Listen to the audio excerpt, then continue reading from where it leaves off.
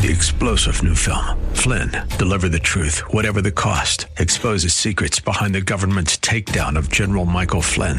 Flynn knew what the intel world had been up to. He ordered the first audit of the use of contractors. This set off alarm bells. He told the truth. He was the most dangerous person for Donald Trump to hire. They had to get rid of Flynn. Flynn, deliver the truth, whatever the cost. Available now. Watch it today. Go to salemnow.com. salemnow.com. How we should live as Christians in regards to gray areas, how we are to live out our Christian freedom, the things that we are allowed to do, we have the authority to do, but may not be the best for others. And so this week and next week, as we continue on, we will look at our continuing series on limiting liberty. This week and next, the right choice, how to make the right choice in regards to our liberty, how to limit it. And as he often does, having established the theological premise, Paul now gets practical regarding eating meat sacrificed to idols, and by virtue of that, practical helps for all gray areas, because frankly, for probably all of us in our culture where we live right now, if you're from this area or the United States, the issue of causing another Christian to stumble because you're eating meat sacrificed to idols is not an issue at all. But there are other gray areas in our life, and there will be different gray areas as time goes on. Some of them will be the same. Some of them will continue to grow. Some of them don't exist now because the technology doesn't exist. But as things change, as cultures change, as society changes, as laws change, as technology changes, there will be gray areas that we cannot even conceive of today. And so it's helpful, as with all things in the Christian life, to go back to our hearts, to the basic foundational principles of the Scriptures. Turn with me to 1 Corinthians chapter 8, verses 7 through 13. He writes, "However, not all men have this knowledge, but some, being accustomed to the idol until now, eat food as if it were sacrificed to an idol, and their conscience, being weak, is defiled. But food will not commend us to God. We are neither the worse if we do not eat, nor the better if we do eat. But take care that this liberty of yours does not somehow become a stumbling block to the weak. For if someone sees you, who have knowledge, dining in an idol's temple, will not his conscience, if he is weak, be strengthened to eat things sacrificed to idols? For through your knowledge he who is weak is ruined, the brother for whose sake Christ died. And so by sinning against the brethren and wounding their conscience when it is weak, you sin against Christ. Therefore, if food causes my brother to stumble, I will never eat meat again, so that I will not cause my brother to stumble." 6 factors we will look at over the next 2 weeks. 6 factors in choosing to limit your Christian liberty. In other words, when it comes to limiting our freedoms, and when it comes to choosing how to practice or avoid gray areas, there are 6 factors that we need to consider. We'll look at. And by the way, I want to make it clear that I did not say 6 factors in choosing whether or not to limit your Christian liberty. 6 factors in choosing to limit your Christian liberty. First factor is the background of the brethren. The background of the brethren. Let me read for you again verse 7. "However, not all men have this knowledge, but some, being accustomed to the idol until now, eat food as if it were sacrificed to an idol, and their conscience, being weak, is defiled." Remember that many, if not the majority of the Corinthian believers, this is the early church. This is not like the church today, which is firmly established all over the world. This is the early church. Christianity is a new religion. Christ has recently died and resurrected and ascended into heaven, thus starting Christianity, starting the church. And so many of these now Christians were idol worshipers. Because it's not like today where if you're not a Christian, you may be nothing. I'm agnostic, I'm atheist, I don't know, I've never thought about it. Back then, religion was an integral part of society. And so if you weren't a Christian, if you weren't a Jew, you were most likely worshiping in one of these religious cults or one of these established polytheistic religions, the ones we all studied about, Zeus and Aphrodite and all of those. And so having Paul established that all Christians have the same knowledge regarding idols, now that they are believers, whether they were idol pagan worshipers before or not, they know now that there is only one true God. They all know that. But then Paul now says that not all Christians have this knowledge. He said we all have this knowledge, and now he says we don't all have this knowledge. It seems confusing, so let me clarify, because it's very important as he gets into the practical matters of how to decide regarding gray areas. The people that Paul is referring to are the believers in Corinth. We need to make that very clear. His main concern is that the Christians who are eating the meat not hurt the Christians who do not want to eat the meat.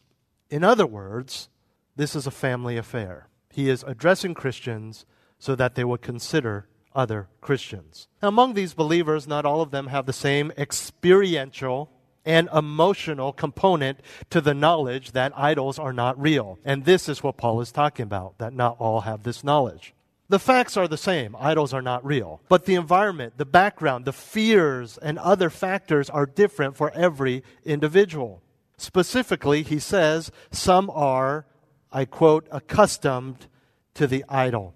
Or the ESV says, have a former association with the idol. In other words, there's a difference in knowledge in that one Christian who was just born as an agnostic or maybe even into a Christian family and became a Christian knows there is no God, or no other gods, I should say. There is only one God.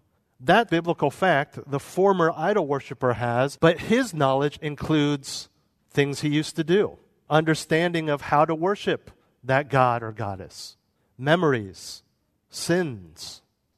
And for them, the statement, idols are nothing, involves many interconnected aspects of their background, much like you. You know that you are a new creation. You know that you are no longer enslaved to the sins that you were once enslaved to, but you have memories. You have thoughts. It causes you to stumble. It affects you. It hurts you.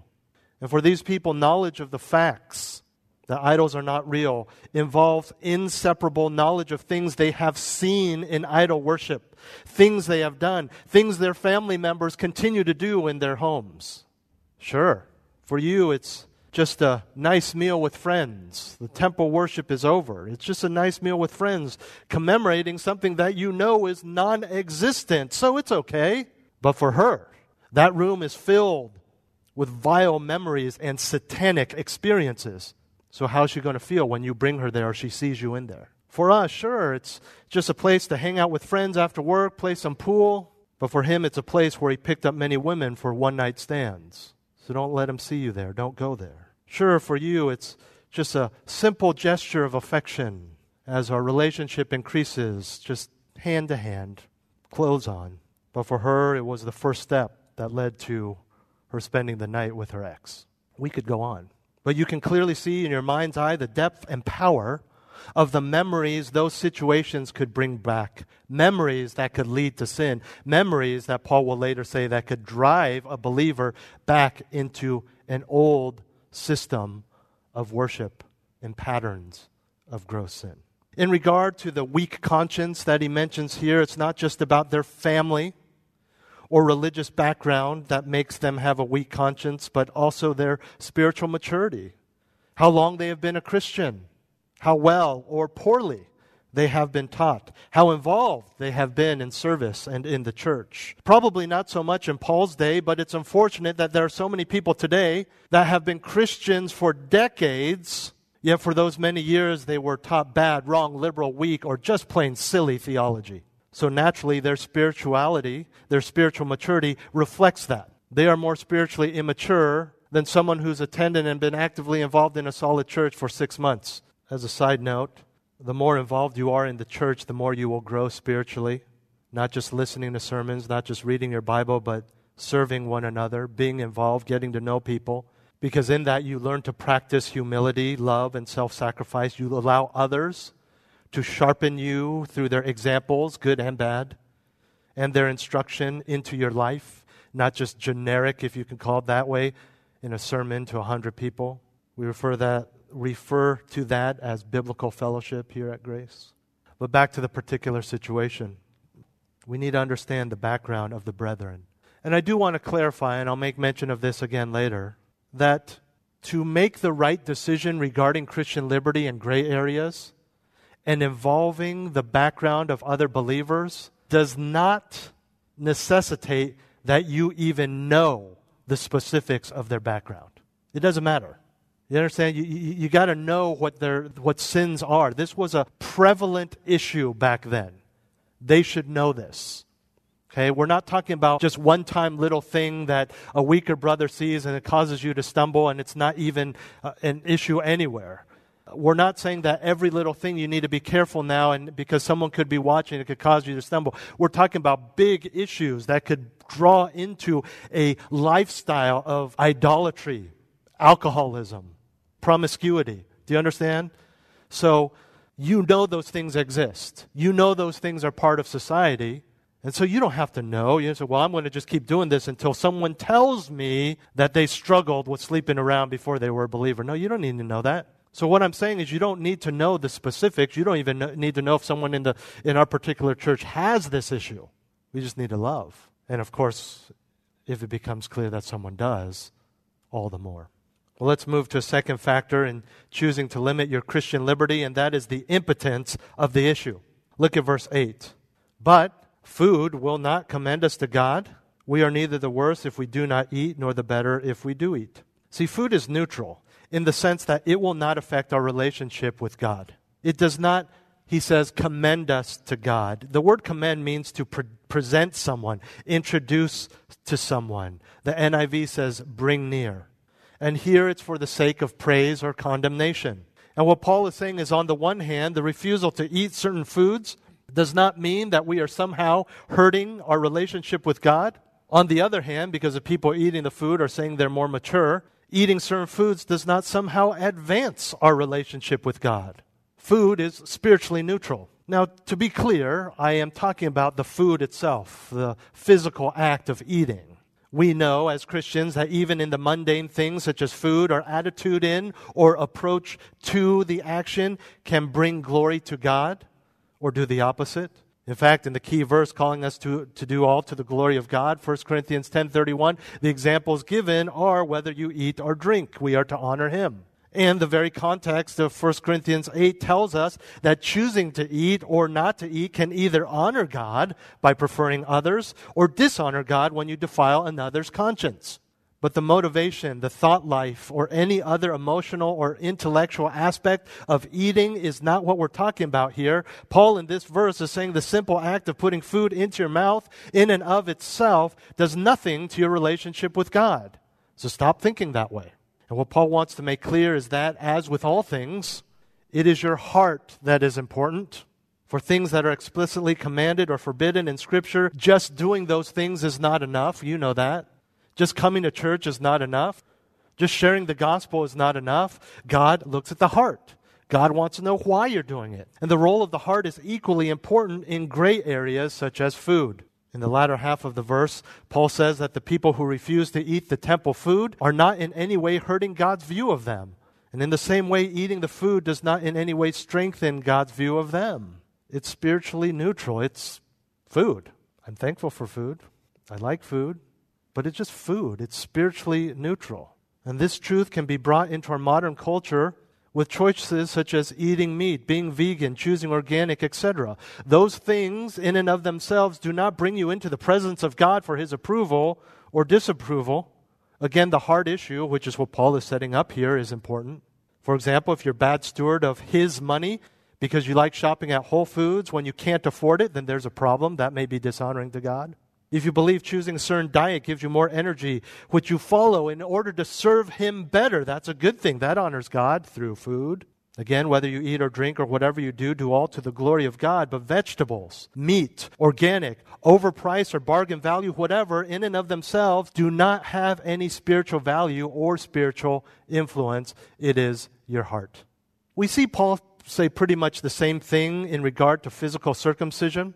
1 Corinthians 7:19, circumcision is nothing and uncircumcision is nothing, but what matters is the keeping of the commandments of God, keeping in mind that the two greatest commandments are to love.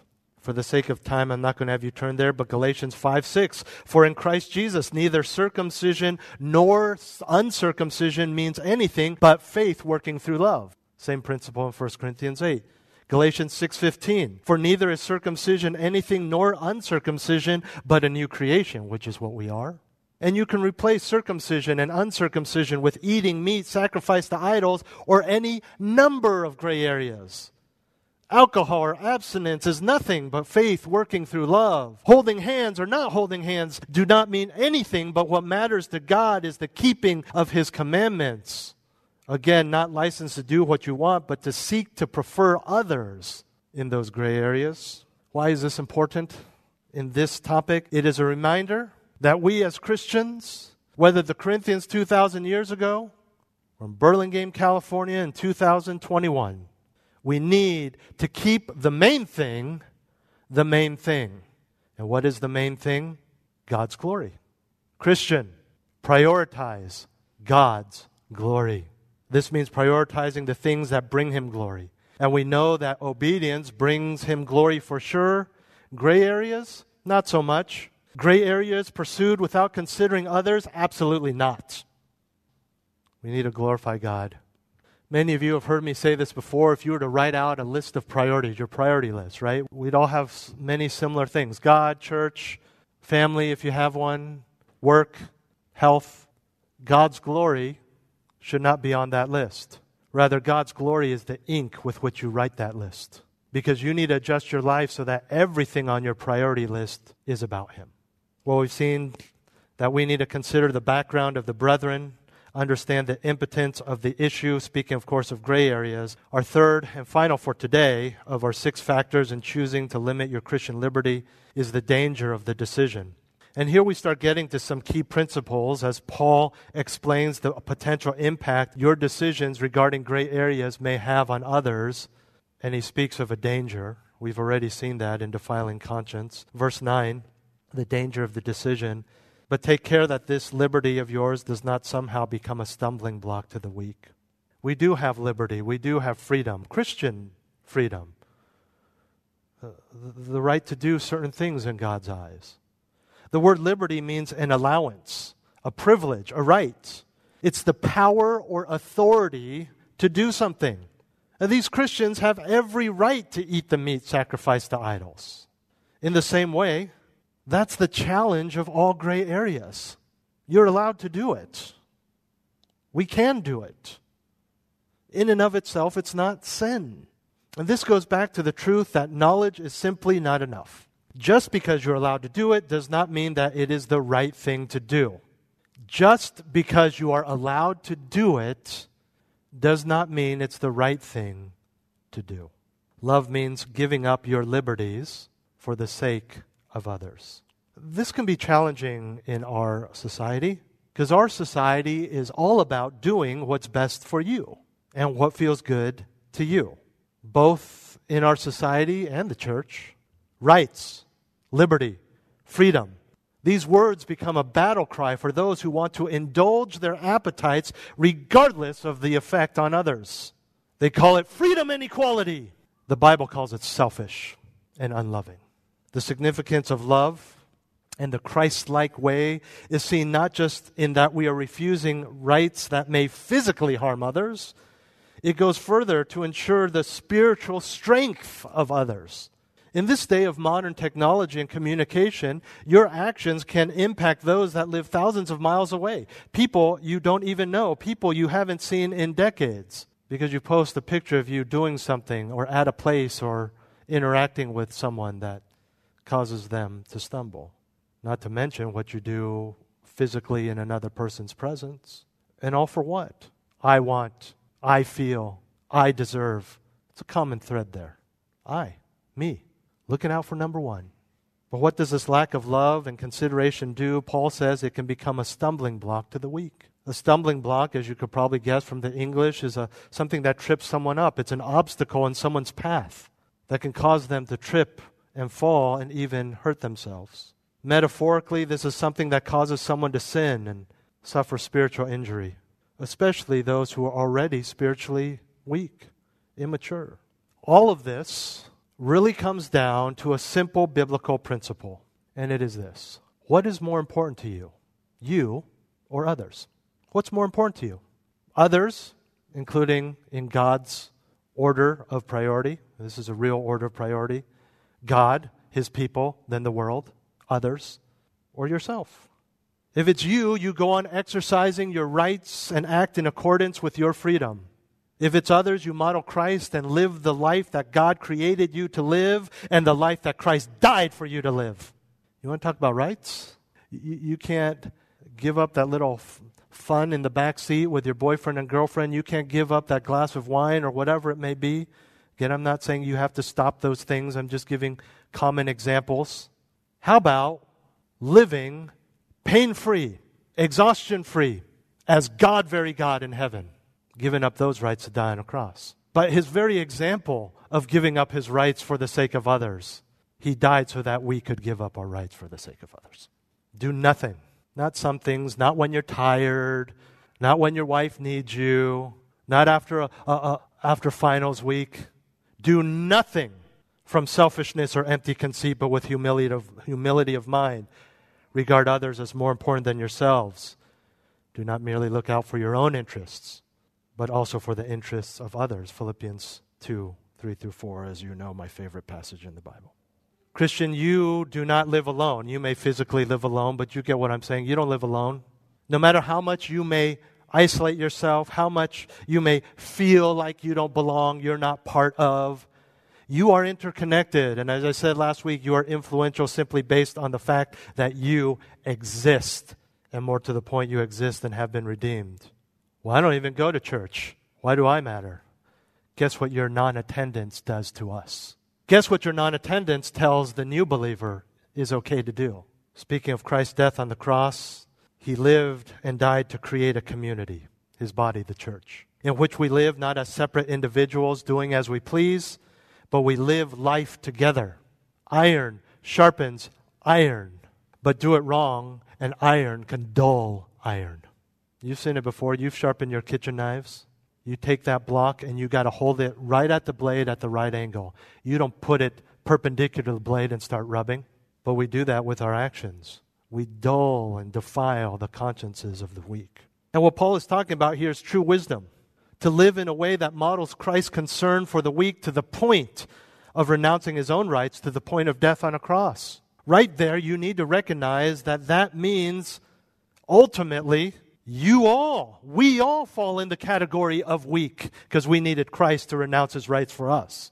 Can you not do the same for the spiritually weak but redeemed? You will rarely hear me say this, so enjoy while you can. We can actually learn something from society here.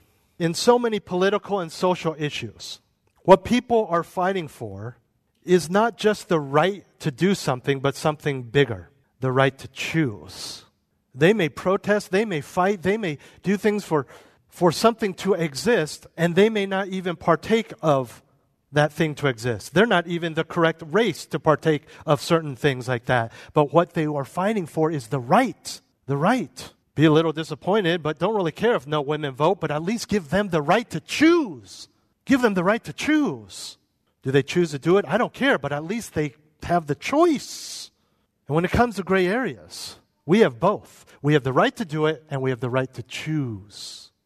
Before the Christian, the power comes not in indulging our desires, but in choosing to prefer others, which to the context means choosing not to exercise that right. Because there is danger there. And we stop there in the passage, and next week we'll see the danger is way worse than what we've seen so far. However, not all men have this knowledge. But some, being accustomed to the idol until now, eat food as if it were sacrificed to an idol, and their conscience being weak is defiled. But food will not commend us to God. We are neither the worse if we do not eat, nor the better if we do eat. But take care that this liberty of yours does not somehow become a stumbling block to the weak. And we pick up there next week. Let's pray. Heavenly Father, thank you for the clarity of your word of what we're supposed to do and not do. Clarity of your word that even tells us what we are to do when your word is not clear on the issue.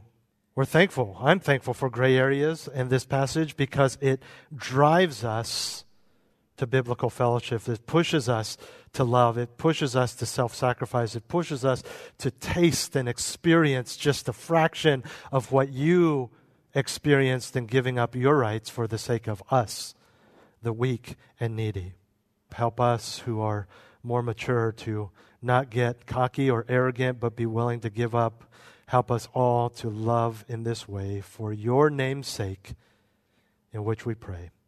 Amen. 3-star General Michael J. Flynn, head of the Pentagon Intelligence Agency, knew all the government's dirty secrets. He was one of the most respected generals in the military. Flynn knew what the intel world had been up to. He understood its funding. He ordered the first audit of the use of contractors. This set off alarm bells. The explosive new documentary, Flynn, Deliver the Truth, Whatever the Cost, uncovers the facts behind this scandal. Flynn told the truth. He was the most dangerous person for Donald Trump to hire. I find out the worst enemy that I'm going to face in my life is right here in America. They took my assessment and they wanted me to change it. And I was like, I'm not changing it. They had to get rid of Flynn. With in-depth interviews, archival footage, and never-before-seen personal records of the man behind the headlines. I just felt like I was drowning. Flynn, Deliver the Truth, Whatever the Cost. Available now. Watch it today. Go to salemnow.com. salemnow.com.